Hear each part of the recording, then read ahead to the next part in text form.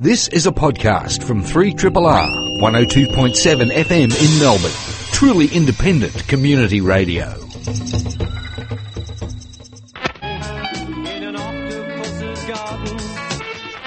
The real story of the ocean depths begins where you left off.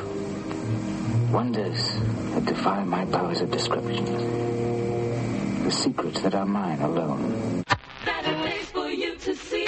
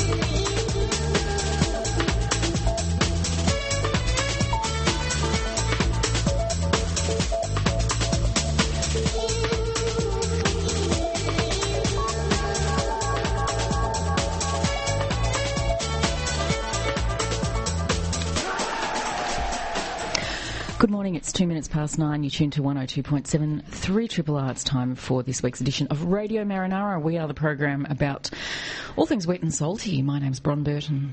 I'm Dr. Surf. And I'm Angeline Charles. How you doing? Good. I'm good. I can pretty much guarantee I was the only surf-related car heading north this morning. Surf's up today, is it? That's good. That's good. Yeah, but it'll be good all day, so I'm okay. Excellent. Hey, thank you, Tim, very much for Vital Bits, the program where you can hear everything from trad jazz to mogwai in one bracket. Did enjoy today. Hey, let's go through today's program. We are very excited because we're going to be catching up with our brand new dive reporter, Angeline and Dr. Surf. And her name's Terri Allen. I've known Terri for a long time. I reckon probably close to, we can work that out when she's on air, maybe 20 years or so. Terri is, she can tell us about herself when we get her online, but she's been diving for nearly 25 years. She dives every single weekend. She's a dive instructor and she lives, breathes and is scuba diving. So she's going to be bringing us her inaugural dive report just after 10 past 9 and she's actually on her way down to a dive now, so she'll be pulling over by the side of the road and talking to us about bay diving in the bay, and some activities that her club has been up to in terms of going and cleaning up debris, which is fantastic. And the dive that she's going to be doing today. So that's going to be pretty cool. We're going to be then in our little local news segment, which we have sort of around 9:30, catching up with Tim Silverwood, and he's going to be presenting an evening coming up on Wednesday as part of the Sustainable Living Festival. It's called Take 3 for the Sea, and he's going to be talking about that, what's coming up with all of that, and some of the work that he does in plastics, researching plastics pollution in the oceans. Then just after 9:30, we are going to be crossing to Sydney to speak with Juliana Bahr-Thomson, and Dr. Surf, you'll be particularly interested in this one. She's about to embark on an amazing adventure. She's going to be paddling unassisted from Newcastle down to Bondi Beach, 150 kilometres unassisted. She might be assisted by the cyclone that's coming down the coast. She might. Nature's assistance. And she's doing all of this to raise money for both Surfrider Foundation and also motor neurone disease research. Fantastic. Interesting link there. So they're just two causes, I think, that are very near and dear to her heart. So we'll speak with her about that. And then we're going to wrap up with a whole bunch of news. And Dr. Surf, you've got a special segment that you've brought in. Surfers to the rescue, I've called it. Yeah, it's actually quite topical, given it's summer, and it's basically finally a study has been done, a university study that's been done, that's trying to gauge how many people surfers rescue from the surf compared to how many people lifesavers rescue. And it's not a competition. Lifesavers do a fantastic job, but it's interesting just how many people are rescued by surfers on beaches that are not patrolled. And don't make it into the stats either. Pardon? And don't make it into the stats, into the statistics. That's right. Because all the surf lifesaver ones would be recorded, of course. Yep. Yeah. This has never been recorded before, so there's a study from the University of New South Wales that came out last year. And I'll finish up with what I did was print it off, and because I'm completely computer illiterate, my computer printed off everything on the website, including all the comments. I don't normally read the comments, but I read them this time, and there's one comment that has a really nifty way of saving someone from a rip. Oh, right. So I'll share that with the listeners. Excellent. I'm going to do a quick bit of weather forecasting for you, and then we'll have time for a few events to plug in a couple of bits of news before we go to a track. The weather forecast for today, it's gone up. It was 34, it's gone up to 36. Sunny morning, slight chance of a shower in the afternoon and early evening, chance of a thunderstorm in the afternoon and early evening as well. Winds are going to be northerly up to 35 kilometres an hour, becoming light in the late afternoon. Is that good, Dr. Surf? Is that when you're planning on getting out there? Tomorrow, 29, thundery shower or two. Tuesday, 19, partly cloudy. Wow, that's a big plummet from 36 to 19. I've got a comment to make about that later on. Have you? Well, from a horticultural perspective, okay. My supervisors always told me the 20th of February is when the seasons tip. Right. Plus or minus 5 days. Well, yeah. And so I'm thinking it's about that time of the year when autumn starts to rear its beautiful head. Yes. It's always what nice. is it on Tuesday? 19. 19. Oh, that's fabulous. And that'll be the 24th, so there you go. Bang on. Coming back up to 25 on Wednesday, partly cloudy. Thursday, 24, partly cloudy. Friday, 22, and Saturday, 23. So today is the only really hot one. In the next week ahead, tomorrow it's still going to get up to about 29. The tide times, and I'm talking about Port Phillip Heads here. We've just had a low tide at 8:54 a.m. and then heading for a high tide at 3:30 this afternoon. Do you want to do a quick surf forecast for the day? The swell's dropped considerably. It's probably about half what it was yesterday, which is a good thing for the beaches because they weren't handling it very well yesterday. If you want to go east of Melbourne, you'll get some nice little 3-foot waves, occasional 4-footers. Be 1 to 2 foot on the west coast. A bit windy in the morning. You'll have to find a sheltered spot, but in the afternoon, if you can do the what we call the Largo, late afternoon glass off we're hoping for, I think it could be okay. And what you've just said completely concurs with SwellNet. It's always good to have you here. I always cross-check what they've put in that SwellNet provide to the age. I didn't get it from SwellNet. That was my personal observation. It's pretty much bang on what SwellNet have said. Well, they got it. I nearly rang you last week because they got it wrong. Oh, did they? Yeah, it was a lot bigger than what they said. Oh, we'll make sure. Yeah, ring. Let us know. Okay. All right. And 20 degrees water temperature too, so it's nice and warm. The water is just glorious. No other word for it. No. And the bay is, 23? Ah. It's like a bath. A bath. Beautiful. Hey, we've got time for a little bit of news. Have you got anything there, Angeline? I have. I was going to tell you about a US ship that's had to pay the Philippines $2 million in compensation for damage caused to a reef in the Philippines. You might think this was like a company that doesn't have good practices and rusty bucket ships, but it was in fact the US Navy that did this. The USS Guardian became stranded on the Tabata Reef. This was in January 2013. And it was quite a big event. In fact, they had to cut the ship up into pieces to get it off the reef and salvage it onto another ship. It took them about 10 weeks to do it. And the ship damaged 2,345 square kilometres of reef. Oof. Now, that's a massive damage to the reef, and to think that you couldn't get the ship out without actually cutting it up into pieces and sticking it on a carrier ship is quite a substantial oops. So the US has paid $2 million to the Philippines. They've put it down to poor voyage planning. It's the official word on that. And the money will go towards enhancing monitoring activities in the area so that they can prevent similar incidents from happening in the future. Oh, good. It's going into research. It is, and I believe the US will be helping the Philippines Coast Guard upgrade their patrol station guarding the reef. That's a good fine, isn't it? $2 million. It is. It's quite a lot of money, but then it was quite a significant mishap on behalf of the Navy there.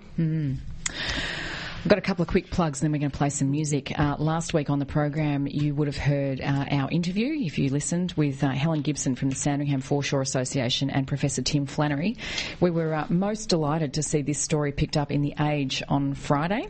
If you want to check that one out, we've actually put a link to that story on our Facebook page so you can hook into that and have a look.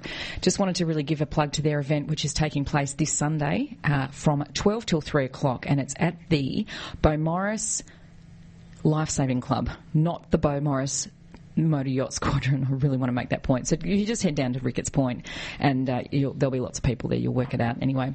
So go along to that. Speakers include Professor Tim Flannery, Dr. Eric Fitzgerald, who was our guest a couple of weeks ago on the program as well. He's paleontologist from Museum Victoria. Professor John Buckridge from RMIT University. It's a free event, but they are asking for a gold coin donation to assist them with their campaigning. So the speeches will be between 1:30 and 3 o'clock this afternoon. If you've got fossils, you can bring them along for identification as well. So get down there for that event. Another one I wanted to plug, we're actually going to talk about this in more detail next week, but just to get this on your radar because the tickets are selling fast.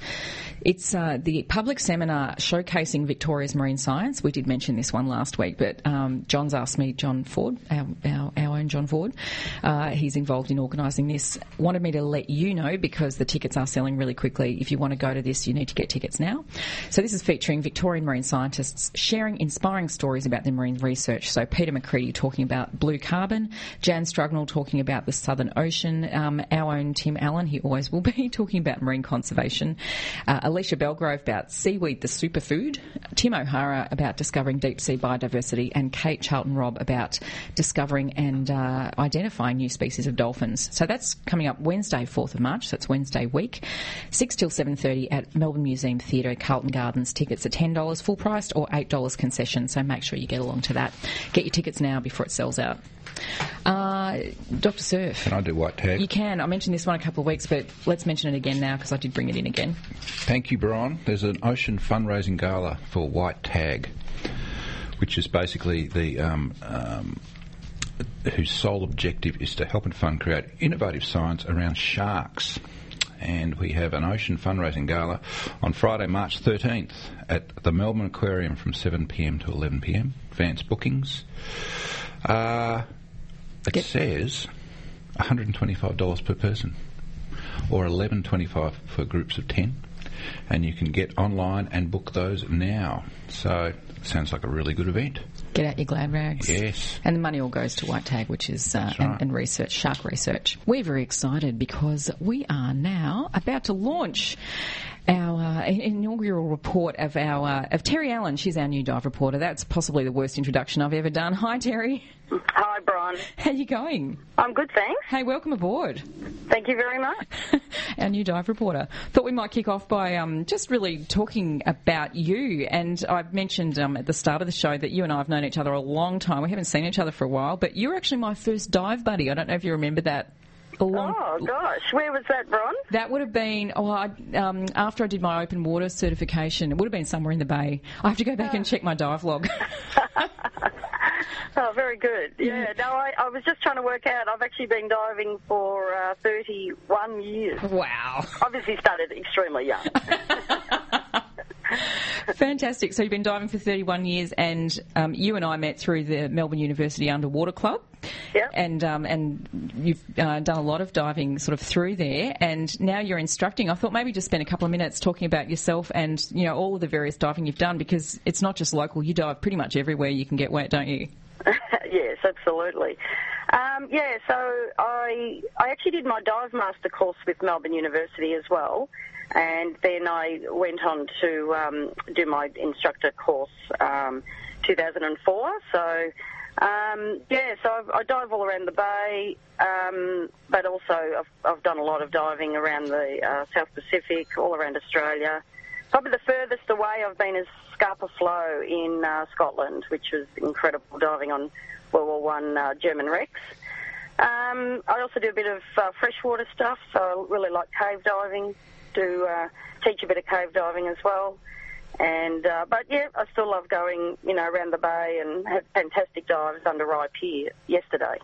Yeah, I meant to mention too that with cave diving, because you've been on the program before. It was a while ago, but in your capacity as president of the Cave Diving Association of Australia, I think it was.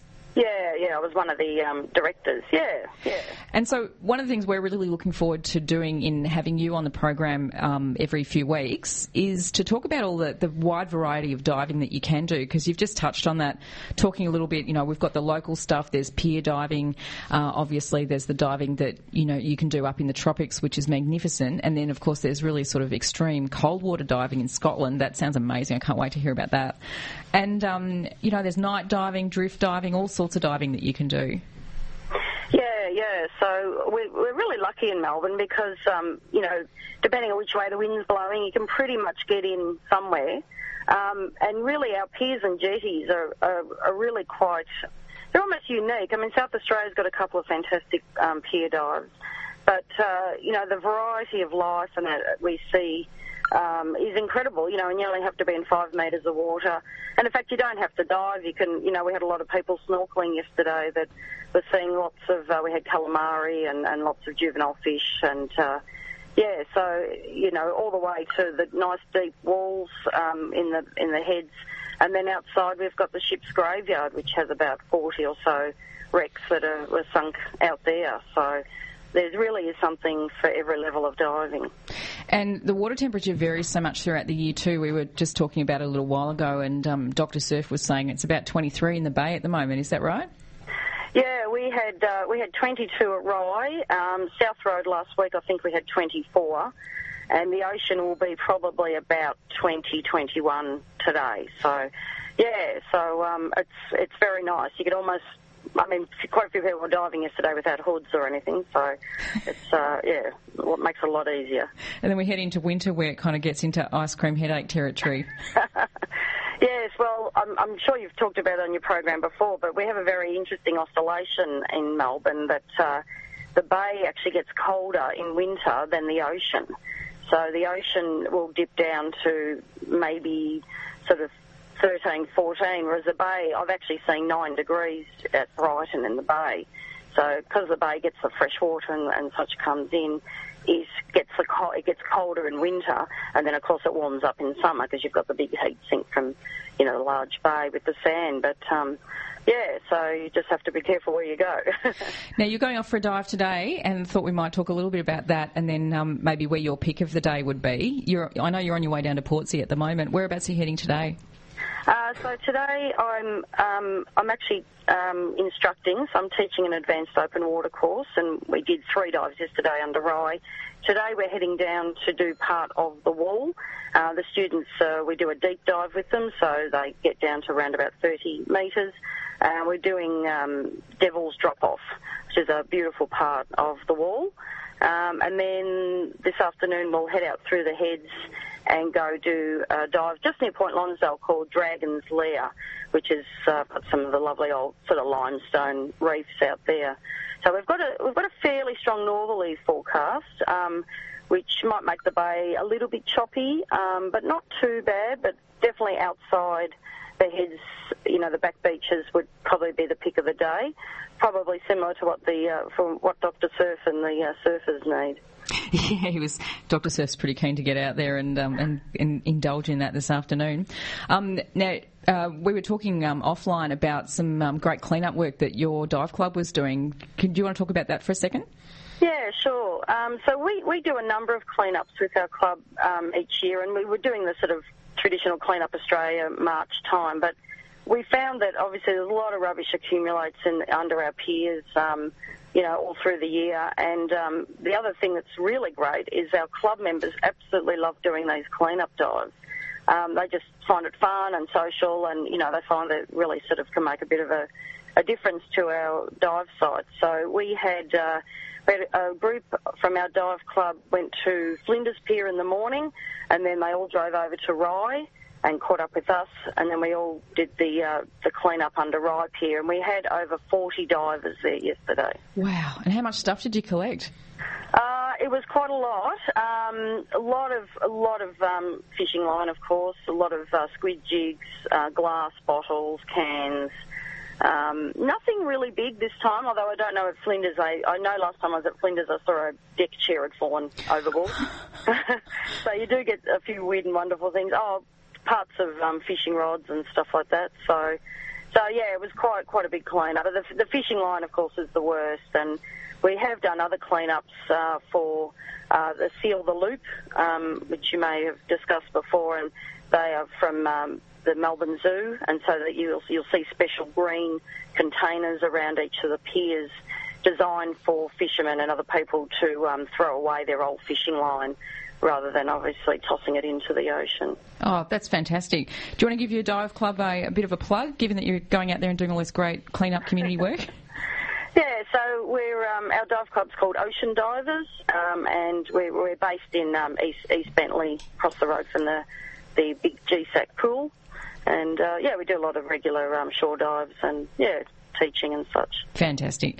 All right, Terri, we're going to let you go because we know you have to get down to Portsea and get on a boat. So we're going to hopefully get you in studio one of these days, although I do appreciate Sunday is the day that you dive.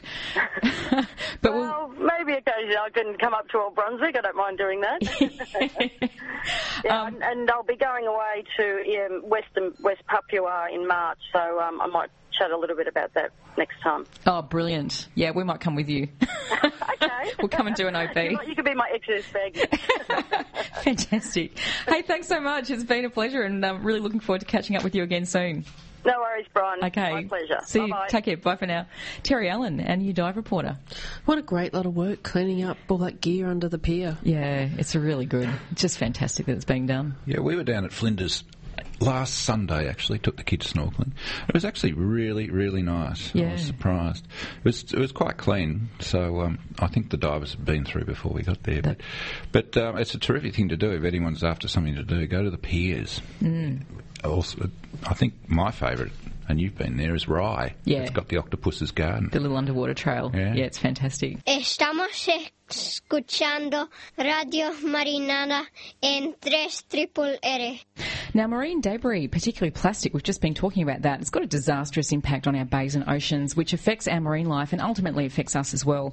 As part of this year's Sustainable Living Festival, Bellarine Bayside's presenting Take 3 for the Sea, a workshop and film screening of bay keepers. The evening's going to be presented by award-winning environmentalist Tim Silverwood, who'll discuss his research on ocean plastic in Australia and around the world and what we can do to reduce our impact. Tim's now joining us on the phone to tell us more. Good morning, Tim. Welcome to Radio Marinara. Yeah, good morning, guys. Thought we might just get you to tell us a little bit about your organisation, Take 3 for the Sea. What is Take 3 for the Sea? It basically just says take 3 bits of rubbish with you when you leave the beach, the waterway, the park, or anywhere. So we established ourselves 5 years ago on the central coast of New South Wales, where surfers and divers and beach lovers, and we were already picking up trash, but we thought, wouldn't it be great if more people could help the cause?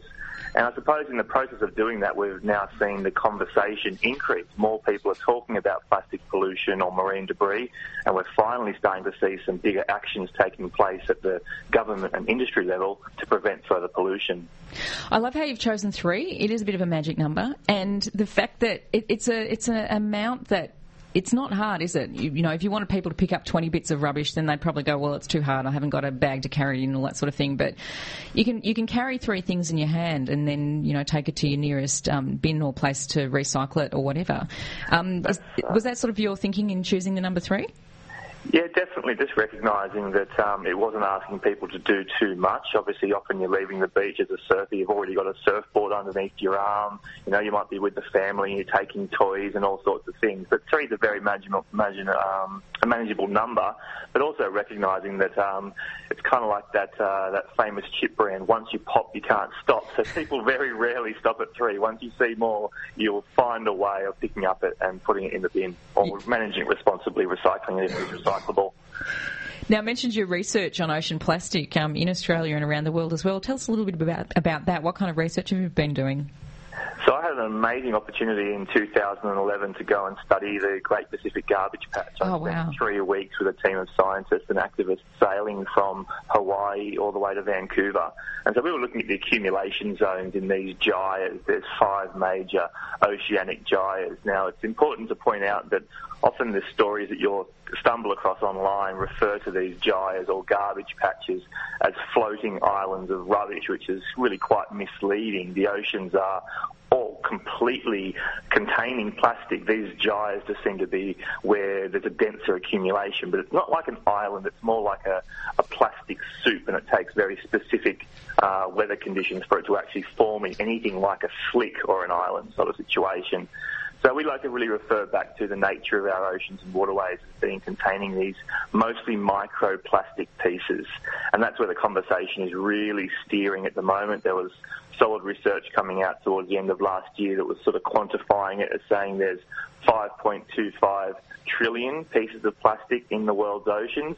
And then just recently we've had some new research saying that globally, around the coastal communities of 192 countries, we're looking at inputs of plastic into the ocean in the order of between 4 and 12 million tonnes every year, and they've averaged that out to be 8 million tonnes of new plastic going into the world's oceans every year. So it's a lot of it's coming from developing nations, communities where unfortunately the increase in the adoption of plastic as a packaging source hasn't corresponded with effective infrastructure to collect it. But certainly we're not immune. Here in Australia we are considering contributing considerable amounts of debris, and that's why we're really pushing for these bold moves here that deal with legislation, deal with industry, deal with sort of redesign, because we have got the education, we know it's a problem, we've got the infrastructure and we've got the money, and now it's really important that Australia stands up and really shows global leadership. What do you think the ultimate solution to this is, Tim? Is it a market driver, do you think, in terms of, harvesting all of this stuff and recycling it in some way?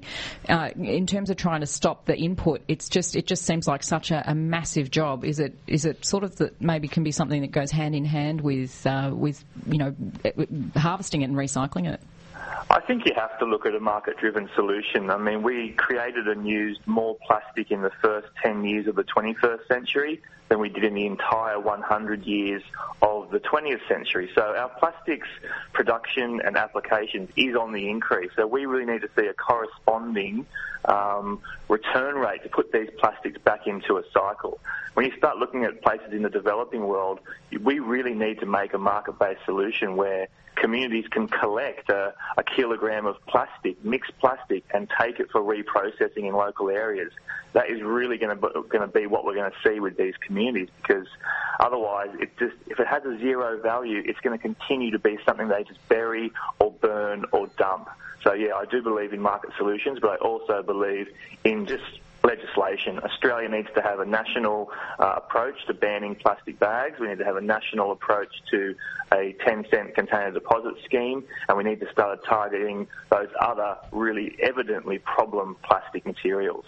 Yeah, it's happening in increments, isn't it? But it's not happening fast enough.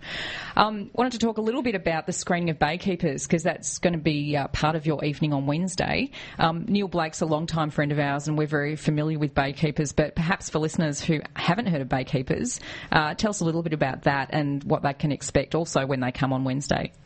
It's a wonderful short film about the work that Neil and the team at Port Phillip Eco Centre have been doing studying plastics in Port Phillip Bay. So the Baykeepers film goes to 25 minutes.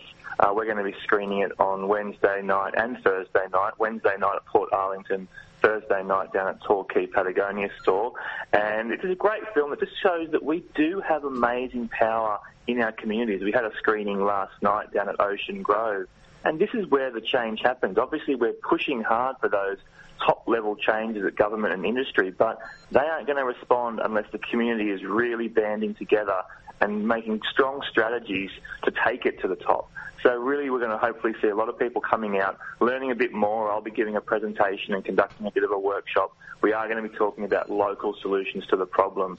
But if you want to know more about the Baykeepers film, best to keep an eye out on their Facebook page. Hopefully there'll be a lot more screenings of this wonderful film coming up around town in the coming months and years. Yeah, it's a beauty. I've seen it a couple of times, and I highly recommend going and seeing it because it really opens your eyes. You know, it's the sort of thing that we're aware of, but once you actually see it in film. As part of a film, it really brings it to life and makes it very real. So just a couple of plugs. So you've got this event taking place on Wednesday. I didn't realise it was happening on Thursday as well. So do you want to give us those details for our listeners? Yeah, sure. So as part of the Sustainable Living Festival and with the support of City of Greater Geelong and Future Proofing Geelong, it's Wednesday night at Port Arlington at the Bayview Room at Parks Hall from 6 p.m. Thursday night we'll be down at Patagonia Torquay from 6 p.m. And also great to know that this week I'll be visiting a dozen schools in the Bellarine region where I'll be conducting our Take 3 workshops that look towards getting students to create local solutions to solve this global problem. And you can find Take 3 online, very active on social media, and we love to see and hear from people who are similarly passionate about preventing plastic pollution in our oceans. Hey, thanks, Tim. It's been an absolute pleasure having you on the program, and we'll put those details on our Facebook page. But yeah, look, if you're down the western side, you've got this wonderful event taking place during the week. Yeah, look forward to meeting people. Okay, terrific. Thanks, Tim. Thank you. And good luck. Bye for now. Bye. Tim Silverwood, Take 3 for the Sea Doctor Surf. This coming Thursday, 26th of February, our next guest is about to set off to complete an amazing feat for a really great reason. She's paddling 150 kilometres unassisted from Newcastle to Bondi Beach to raise awareness of motor neurone disease and to raise money for Surfrider Foundation. Juliana Bahr-Thomson joins us now. She's going to tell us more about the journey in store for her. Good morning, Jules. Hey, how are you? Good. How are you? Yeah, pretty good, thank you. Yeah, more to the point, you've got a big week coming up. How are you feeling? I've been pretty tired this week. I've had, a lot of training and mental prep. That's the big one. But yeah, so this week kind of having a down week and, about to go for a surf to try and mellow out a little bit. So I've mentioned a couple of times throughout this program, such a big paddle, 150 kilometres. Tell us about this. What's the backstory to this, Jules? You're raising money between motor neurone disease and Surfrider Foundation. We're sort of wondering about the connection between those two as well. Where did this all come from? Well, basically, I'm a professional ocean lifeguard. I've been a lifeguard for about 9 years from up in Noosa to Lake Macquarie to Newcastle. So I've, experienced a fair chunk of the coast and how beautiful and magical some of those places are. So, I'm pretty aware about the environment and I've got a deep respect for it and maintaining it. So that's where Surfrider kind of links into things. And then also the motor neuron, I've got that in the family. Whether or not it's actually a genetic thing, I'm not sure because it's such a mystery disease, but I just think the more we can raise awareness and research money towards it, the better because, answers will be wonderful. So, yeah. And so what are you actually going to be paddling on? Just my clubby board. So, ideally it would be cool if I have one of those big Malachi boards that is designed for endurance, but, kind of a bit too hard to organise and scout those sort of things out. So it's like, I'll just go with what I've got.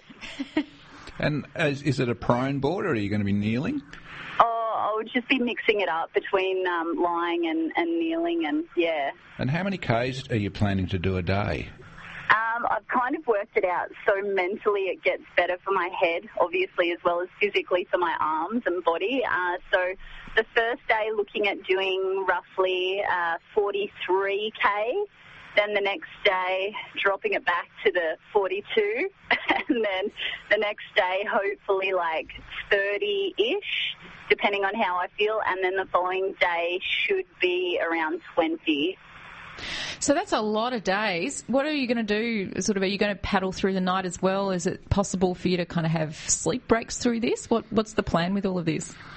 So the idea is, obviously I don't want to run out of, my body kind of fuels and energy stores and things like that. So I'll have some snacks and fluid and things with me. But yeah, every couple of hours I'll stop and kind of rehydrate and fuel. But then, I won't be paddling through the night. It'll just be early morning kickoff. So I've kind of organised through Surf Lifesaving, Central Coast and Northern Beaches. I've given them my itinerary, so I've said, expect me, give me a wave if you see me out there. Come say hi as well if you want. So some of the surf clubs have said that they'd be happy for me to just kind of crash on the floor and do that during the evening. Oh, okay. So you'll actually be able to go ashore and have a bit of a break and then come back out again. Yeah, exactly. Talk us through the coastline, Jules. I'm assuming you're familiar with it. What are your major landmarks? So you're going to head off from Newcastle and talk us through that kind of stretch of coastline down to Sydney. Yeah, okay. So basically I'm kind of, if I was to go in every bay and kind of every nook and cranny that we've got on this beautiful coastline, I would be doing a lot more than 150 kilometres. So I'm kind of doing a couple of beelines to just get straight line through the ocean from point A to B. So my first kind of landmark point will be Redhead Bluff. So just coast straight through and across from Merriweather Beach over to Redhead. And then that's a 9-mile stretch of beach, which is in a bit of a horseshoe bend anyway. So I'll kind of just straight line it to an island called Moon Island. And then from there,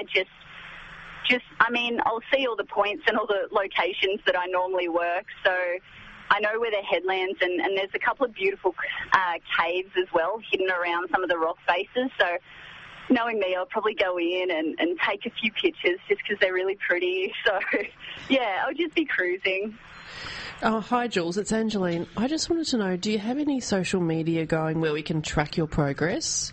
I do have a Facebook page. Obviously, I think I control that through my phone. So there probably won't be any updates during the day, but, the morning and the afternoons and stuff before I go or when I come in, I'll be able to put a few things up.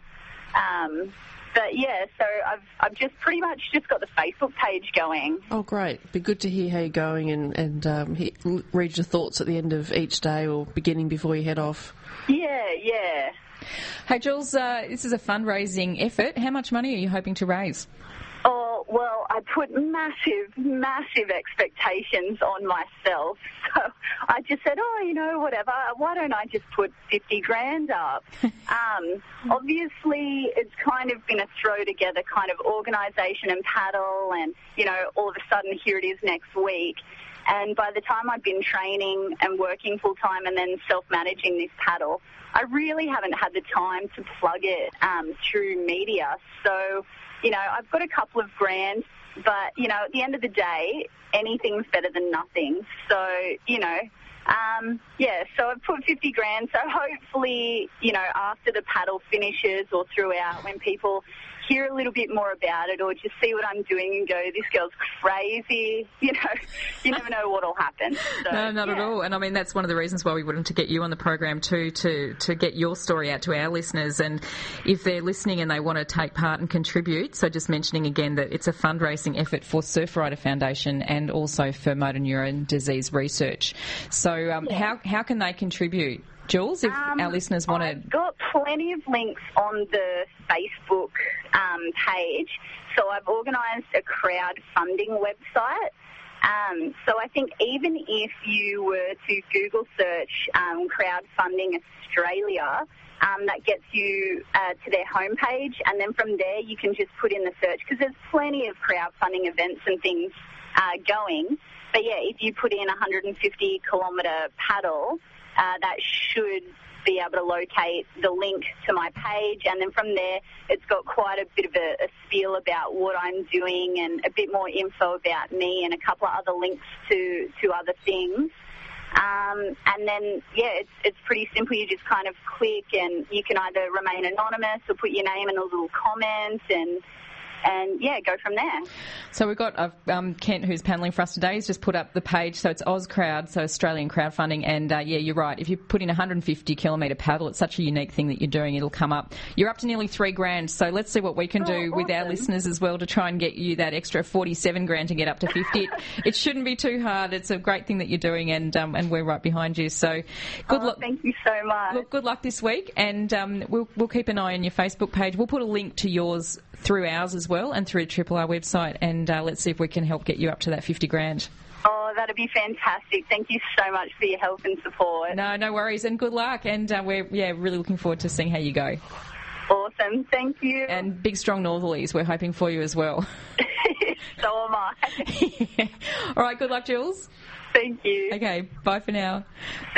That was Jules Bahr-Thomson, raising money for Surfrider Foundation and motor neurone disease research. Is she doing this unassisted? Is there no one else in the water with her? She's got a buddy. I think she's going to have a couple of buddies who will be rotating with her. That sounds better. Yeah, but in terms of, there won't be anyone sitting there grabbing her oars or our paddles and helping her paddle.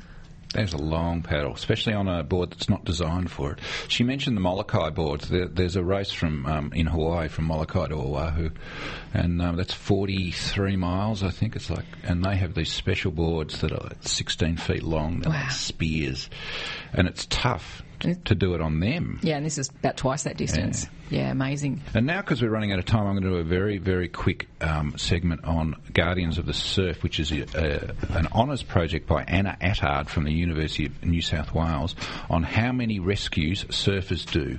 It was done through a website called SwellNet, a survey that was posted online. They had 1,048 replies, and the interesting thing was the estimate was that surfers rescue the same number of people from the surf as surf lifesavers, which is about 5,000.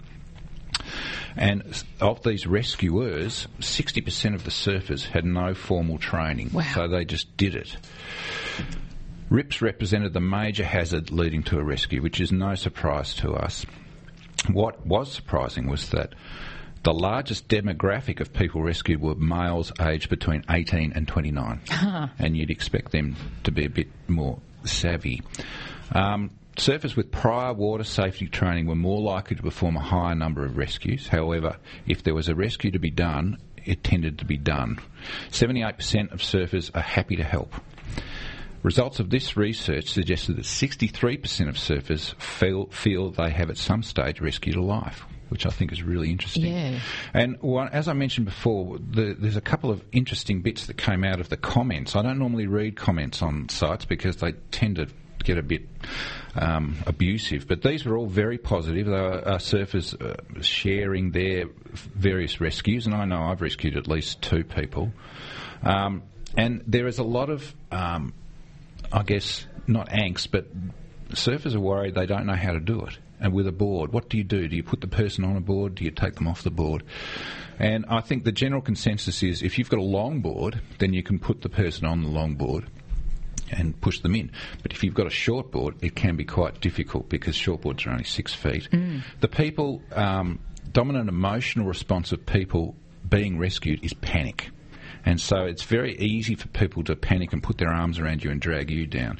In fact, I did a first aid course a couple of years ago with a well-known waterman down our way, and he mentioned that more people drown that are going out to rescue someone than the actual person that gets in trouble in the first place because they get dragged under. And he actually said to me, I said to him, look, if I'm on the beach and I see someone in trouble, what do? He said, you ring the cops, ring the authorities, don't go in unless you have a board. So I thought that was really good advice. But there's a couple of things here that I think are worth pointing out, coming from the comments. And the first one is that surfers are in the zones where the uninitiated are most likely to get into trouble. In other words, they're in beaches that are not patrolled. You're not allowed to surf between the flags, so you don't surf there. So if you're looking, and a lot of people I know are going to do this even today, they will go down to a patrol beach and it'll be too crowded and I think I'll go and swim somewhere else. So the message is, if you want to do that, fine, but understand you're undergoing a risk or you're taking on a risk, but make sure surfers are out. If you want to swim in an unpatrolled beach and there are surfers around and you get into trouble, at least you've got some sort of backup. So I thought that was pretty good advice. But the most interesting advice that I found came from a fella, and he has come up with a way for surfers to rescue people that are trapped in rips that I thought was a really excellent technique. What he does is he paddles out, and he doesn't go to the person, but he stands or sits about 15 metres to the side. So he's not in the rip, and they're in the rip, and then he says, swim to me. Come and swim to me. And he says it usually only takes 3 or 4 desperate strokes, and they're out of the rip, and they're bobbing beside him.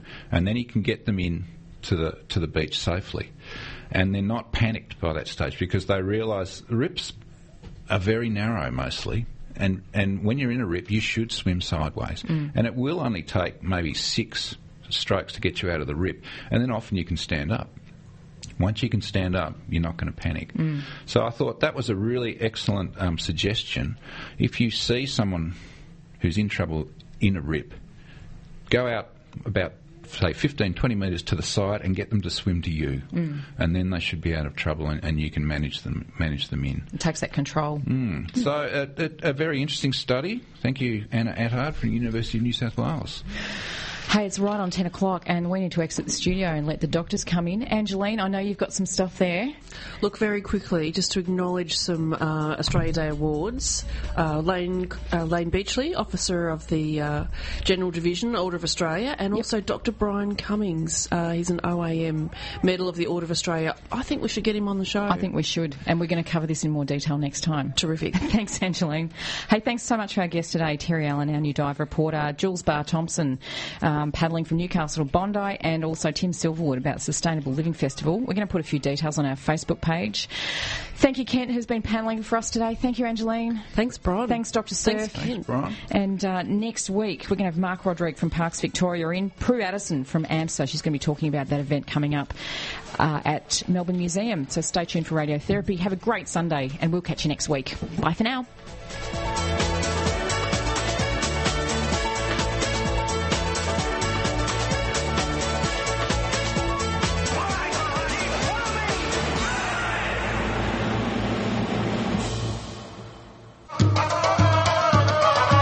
This has been a podcast from 3RRR 102.7 FM in Melbourne. Truly independent community radio. Want to hear more? Check out our website at rrr.org.au.